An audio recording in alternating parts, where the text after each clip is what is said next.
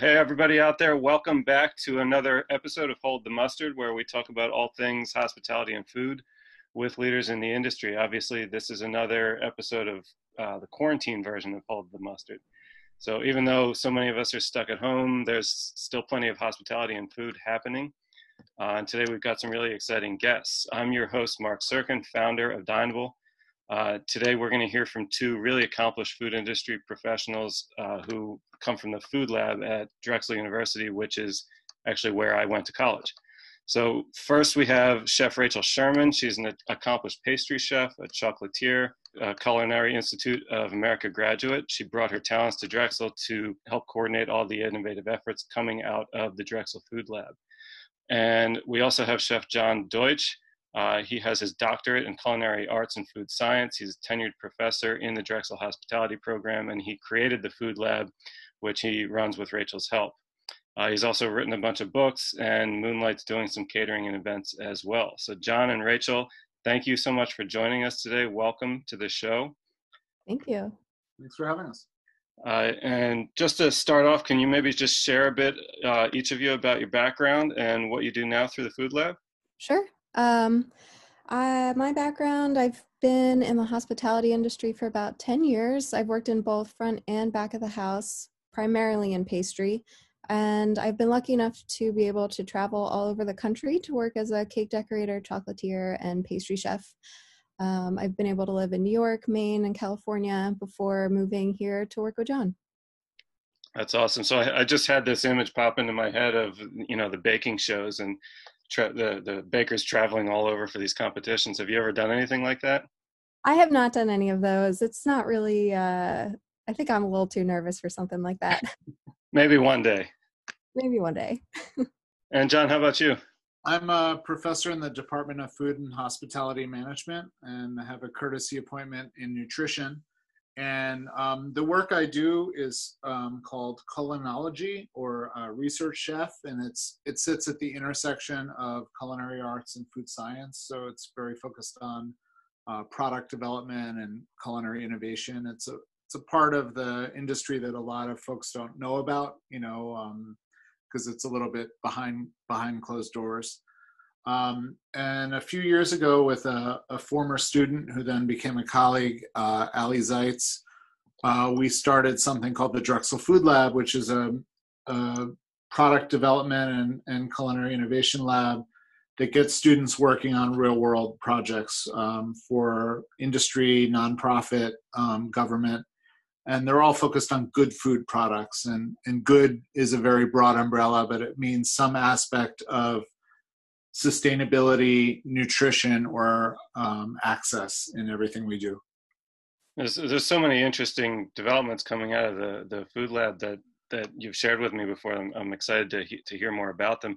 I think you just taught me a new word that I hadn't heard before, culinology. That's probably, as you said, happens behind closed doors. Other people haven't heard of it. So, John, what drove you to a career in hospitality, and how did you end up coming to Drexel? I've been cooking since I was 14 professionally, summer camps, and I worked for a specialty pasta maker, and just kind of, it was my after school job and my summer job for as long as I could be working. Was very focused on going to culinary school. I'm also a Culinary Institute of America alum from quite a few years before Rachel. And I brokered a deal with my parents when I went to school, which was they would support my going to culinary school as long as I got what they said was a real college degree at some point. So the real college I chose was Drexel. So I'm not only a professor at Drexel, I'm also an alumnus. And the reason I chose it in my very, holier than thou, know-it-all young adulthood was because they had a bachelor's degree in culinary arts and science, which we still have today.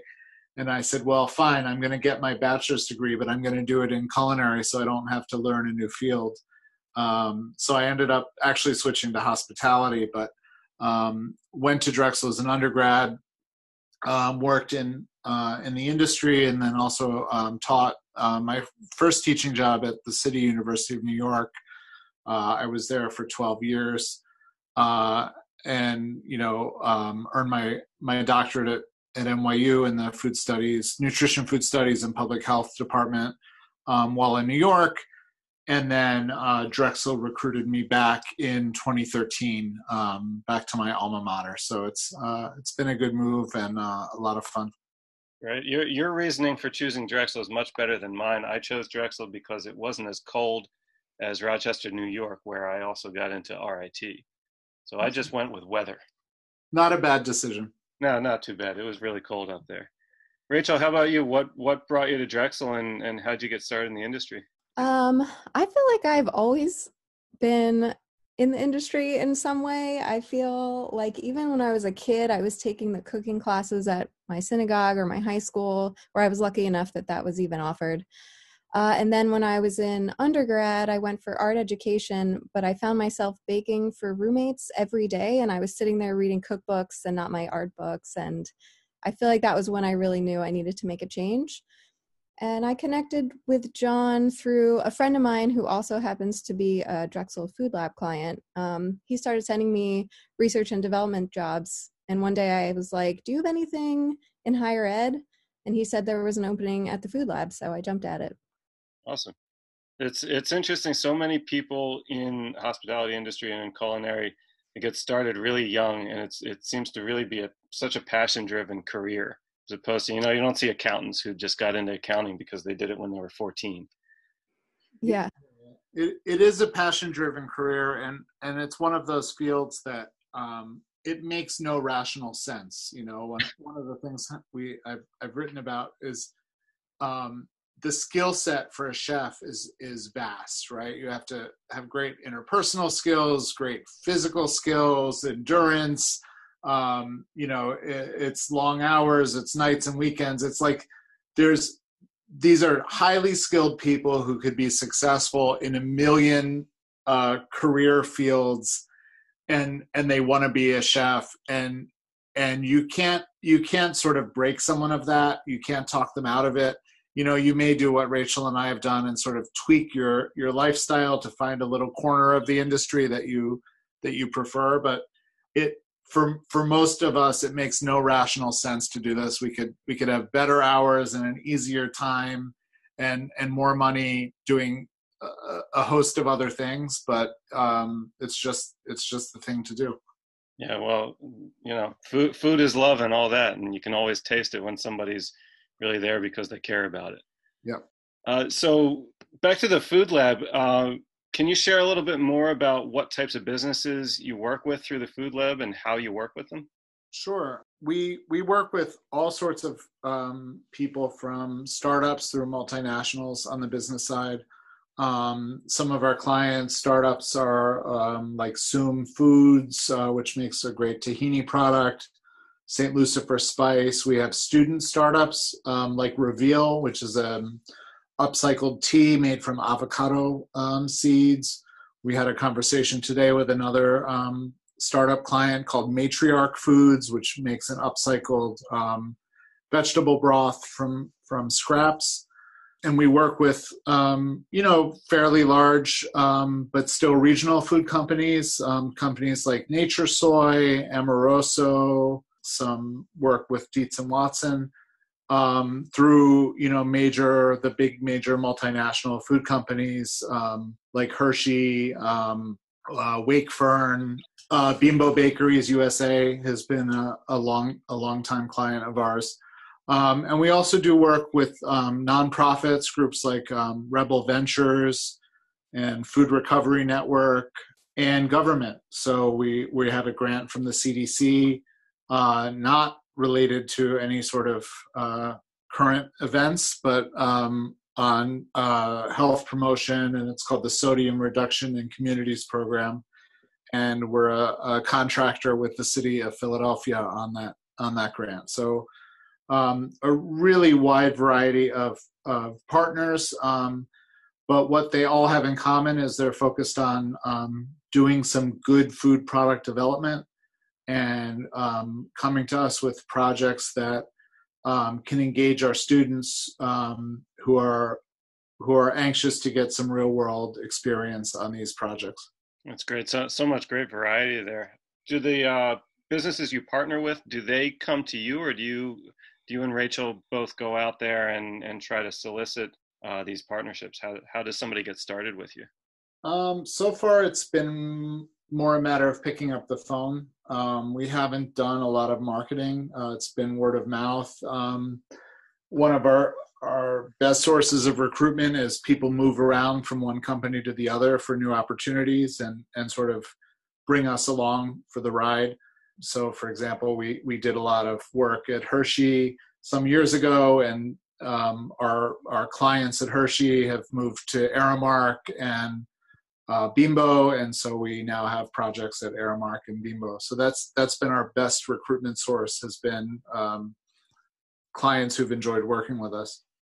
Well, word of mouth is a wonderful thing. Yep.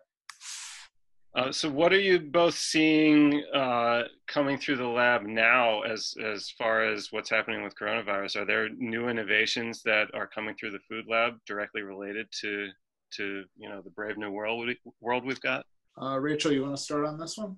Yeah, I feel that I haven't seen anything directly related other than us trying to provide support for figuring out ways to get food to people and helping with connections in that regard, especially in the food industry with everyone being laid off. How do we get them hooked up with distributors who want to give them meals? Yeah, we had some input into a big event last week with US Foods at Craft Hall, where they, US Foods has a warehouse full of food that is not selling at the volume that it did.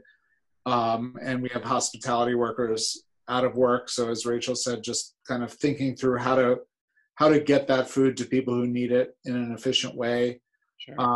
And we're also having some conversations about doing that on a steadier, more ongoing basis, because as you would imagine, Philabundance and other food security, food hunger relief organizations are just totally overwhelmed right now with requests, and a big part of their model has typically been surplus food from warehouses and supermarkets and so on. And if you've been to the supermarket, you know that the issue is not a surplus right now. It's a lack of products. So we've been really focused on that. Got it. That's great, and obviously important work right now. One of the things I think I saw it in my Drexel alumni email distribution yesterday. There's an alum who I think built a company last year based on food redistribution of either rescued products or something like that, that's coming right through the school. Are you guys involved with that? Yeah, his name's Evan Ehlers. He has a nonprofit, or actually a for-profit, a company called Sharing Excess, which came out of our entrepreneurship school. So he's not our student. He wasn't in culinary, but we provided some guidance along the way and some connections, and it's great to see him doing so well. Awesome. That's great. So, John, you were just talking kind of about supply chain and grocery. That's one of the things I wanted to talk about today. So obviously on everybody's mind is how kind of the whole chain is upset.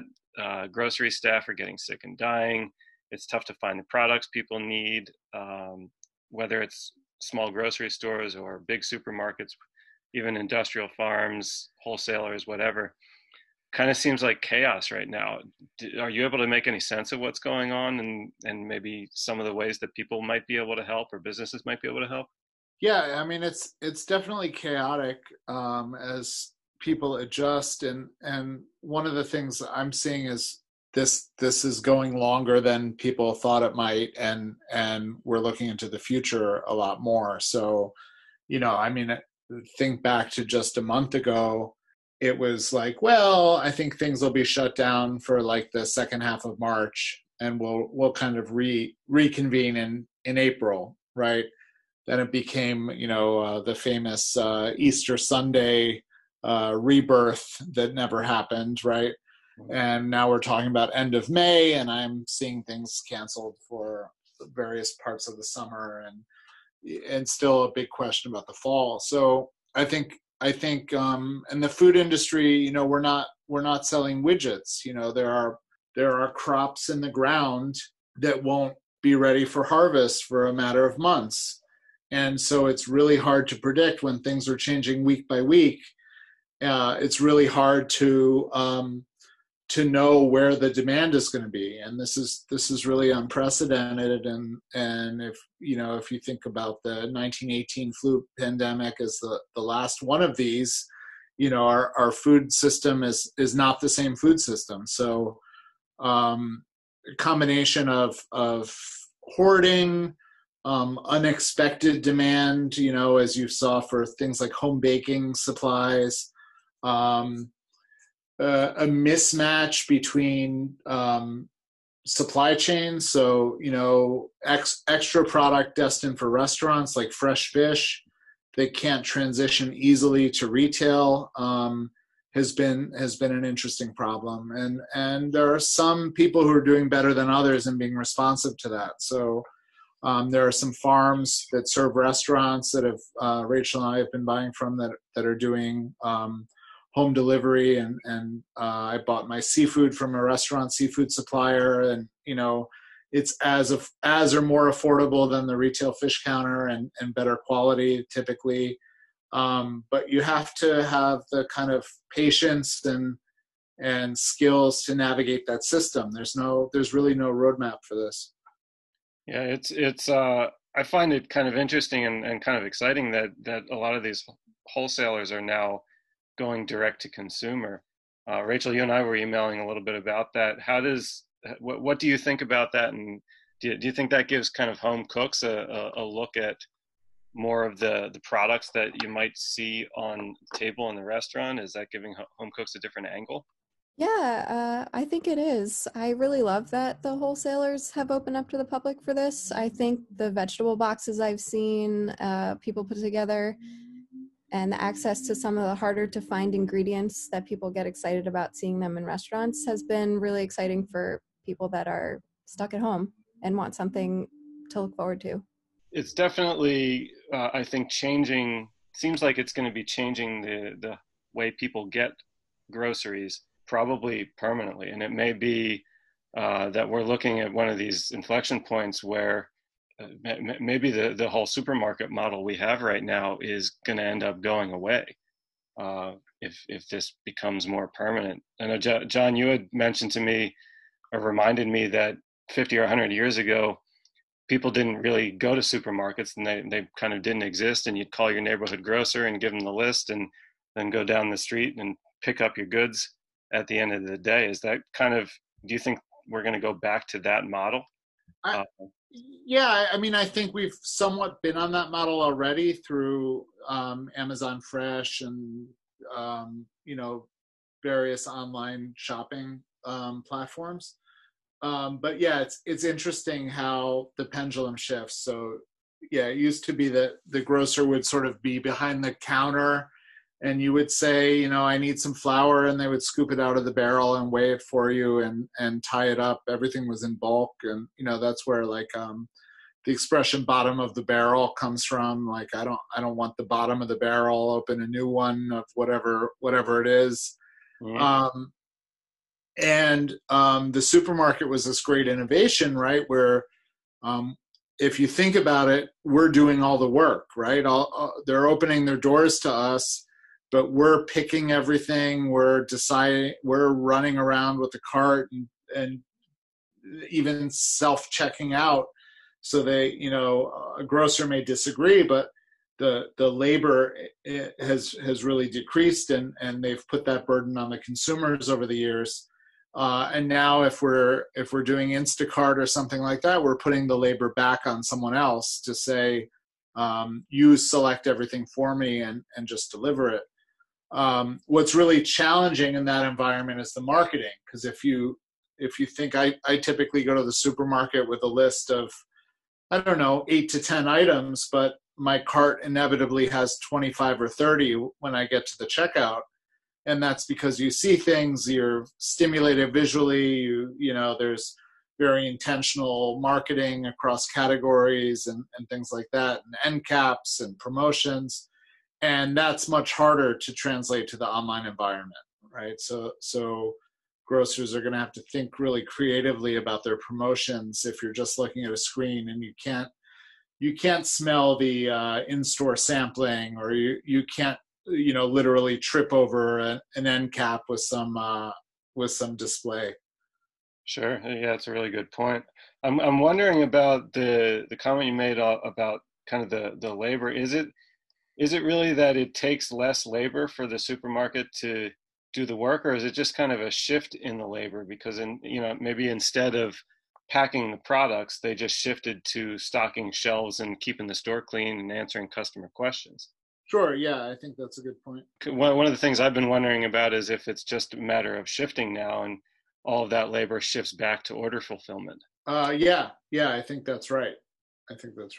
Thinking more about kind of the wholesaler piece of this, do you think that wholesalers are going to start coming to the Food Lab and start asking for help and guidance to better distribute their products when they're thinking about getting straight to consumer? Yeah, I mean, it's really mostly been more manufacturers who are saying kind of the interface happens between the consumers directly or indirectly saying what they want, and the manufacturers working to meet that need. What I would say is wholesalers are looking to differentiate themselves a lot more. And so where we've had some success is in exposing them to new products from some of these startup and smaller manufacturers.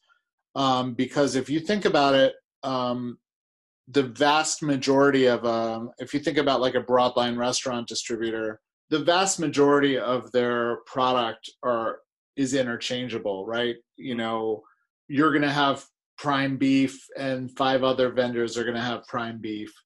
And so you're really competing on cost. But where you can get some of these really unique specialty products in, I think there's some opportunity. And I think what we're seeing now is wholesalers are being a lot more creative and entrepreneurial in terms of how they can reach their former customers or former end users in a restaurant setting, directly, whether that's, driving up to a loading dock at the produce terminal and picking up cases of something, or having like an emergency sort of family pack that I saw some people offering with, chicken breasts and toilet paper and pasta and rice and, basically enough to keep you going affordably if you don't have access to a supermarket right now, or for good reason are hesitant to enter one. Sure. I was kind of expecting to see restaurants start offering grocery packages. And I saw that a little bit, but it seemed to kind of peter out. And now they're just kind of doing the limited delivery menus, the ones that stayed open. Yeah, there are some doing that I've seen, but it's not been, I wouldn't say it's a big trend. Yeah. Probably the most unique one I saw was, I think it was Iron Hill that started selling their excess toilet paper. Mm-hmm. Oh, yeah. And I saw Sidecar Bar had if you take out, I don't know if they're still doing it, but if you take out from them, you could get a free roll of toilet paper with every order upon request. That's funny. I guess, there's no customers coming in, so they don't need it in the bathrooms in the restaurants. That's right. It makes sense. So shifting a little bit, I know you mentioned earlier there's a lot of work that you guys are doing through the Food Lab on sustainability, reduction of food waste. Do you want to talk a little bit about what you've been doing there and the different products maybe you've been involved with? Yeah, John mentioned a couple before. Before I started working there, he had done work with Reveal, which works with the avocado seeds to make tea, and Matriarch, which uses the excess peels and vegetable, otherwise would have been waste, to make a base for vegetable broth. We've been heavily involved with the Upcycled Food Association, which is a new industry association that's focused on upcycled food products, which are products that use ingredients somehow in their formulation that otherwise would have been wasted. So byproducts of other foods. So we mentioned Matriarch, which does the vegetable broth. So if you think about like those little carrots, the baby carrots that are like those football-shaped carrots, those are not actually baby carrots. It surprises some consumers to know.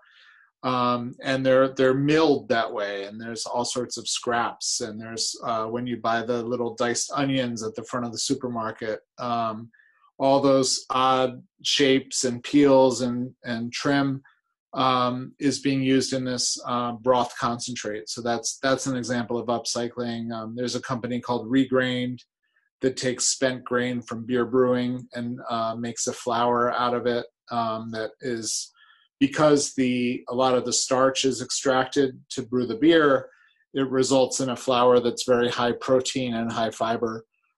So it's not only tasty, but actually higher in a lot of those nutrients that are desirable.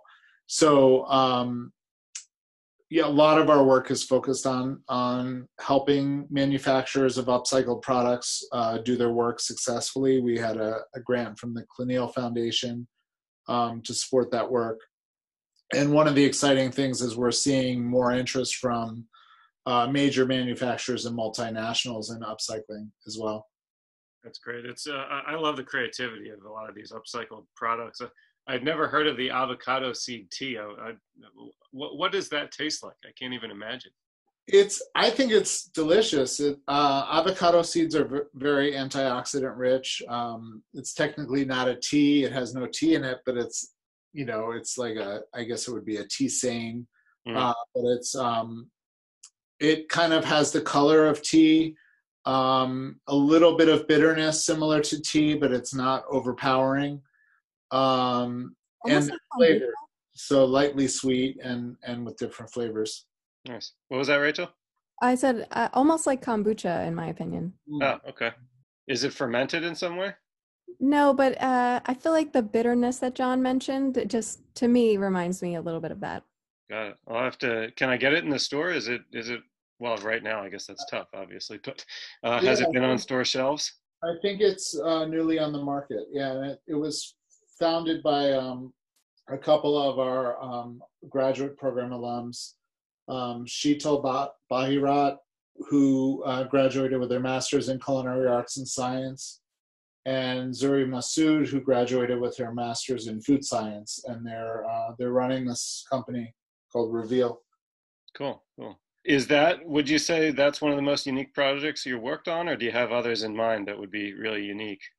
That's a pretty unique one because it's taking a food that really wasn't ever used as a food, and at least commercially, and starting a whole business around it.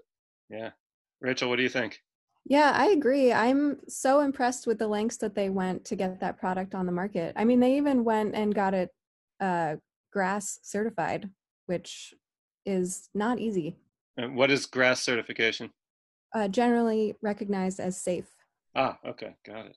Cool, that's great. So here's $1 million question. What would you both be doing right now if there was no pandemic? Well, at Friday at 2:40, I would probably be in the office. But if the time wasn't an issue, probably hiking or spending time with friends, nice. Giving everyone I love a hug. I think we all need a little of that right now. John, what do you think? I do miss our occasional happy hours. So I would very much like to be having a cocktail this afternoon in person with a great bartender. But short of that, I'd be doing what we're doing. I think we've been pretty good about moving our work to remote. We have students cooking at home and sending documents back and forth and photos and even food sample. I worked on a food sample today for a client, and I'll be shipping it to her house tomorrow. So, I mean, it's sort of business as usual, just without the need to worry about what to wear. Yeah, I think everybody's forgetting what dressing up looks like. Yeah, my dry cleaning bill is definitely way down. Uh, so kind of on the heels of that, what would you say, what would you both say is the most rewarding part of your jobs? For me, is seeing the students create new ideas. I feel like I'm always impressed with their suggestions and creativity. Even if it's something I think seems like a simple project or an answer, they always surprise me. I would say for me, it's seeing students become colleagues over the years. So I just spoke with one of our alums who is hiring now. And so like to go from seeing her in our lab working on projects just a couple of years ago to now saying, here's what I'm looking for in a junior colleague. If you know anyone, like what a thrill to have that kind of conversation. Yeah, that's awesome. Fantastic. We're getting close to wrapping up here. I right now I love to hear from people about how they're thinking about what's happening in the world now and what you want the world to look like when hopefully we start getting back to normal. I always think that every obstacle is an opportunity. So, Rachel, what one or two things do you want kind of the world to look like and want to see changed when we start coming out of all this? I want people to support local businesses and locally produced food. I feel like it's something that people know of but don't necessarily think through all the time. But I think I've seen a lot more of it since this has happened, and I hope that that continues on after this. Also, to see what a difference a few months makes in terms of air quality and pollution, and that I think that's been one of the few benefits of this whole pandemic being a worldwide issue. And I hope people acknowledge the smaller workers in the food supply chain and how important they are. And I hope that that acknowledgement doesn't go away. Yeah, totally agree with all those. John, how about you? Yeah, I think one of the things that this has prompted is appreciation for a lot of the things we took for granted. Eating together, going into one of those local businesses, sitting at a bar, sitting at a restaurant, going into a bookstore. Those were simple things that we just kind of got used to, and I think sometimes I forget. I'll watch TV at night, and I have this habit, usually around, I don't know, 11:30 or so, of thinking, oh boy, what do I have tomorrow? I should probably go to bed. And then I realize, oh, it's the same thing I did yesterday. It's like sitting at my computer and doing Zoom calls and writing and doing all that stuff. And so I hope when we get back to the new normal, whatever that looks like, we really cherish those interpersonal, face-to-face opportunities that have been maybe a little bit too easy to replace thanks to technology. Yeah, I totally agree with that as well. So just as we wrap up here, for the Food Lab and for both of you in general, what sort of people or businesses are you looking to connect with, and how can everyone get in touch with you? Sure. We are open to people who need us. We frankly turn down more opportunities than we take on. It's not a matter of lack of interest, but lack of expertise in certain areas, or things that are very specialized, or we're just too busy. But we're always open to conversations, and if we can help people, we will, or we very rarely leave people totally hanging. If we can't help, we'll refer you to who can. I have a number of colleagues at Drexel who are really phenomenal, and then of course at other universities and private industry. And the best way to reach out is by email, jdeutsch@drexel.edu, or on our website. If you just Google Drexel Food Lab, it's probably the easiest way, rather than the long URL. Great, and the spelling of your name may be a little difficult, so I'll make sure it's in the show notes for people also.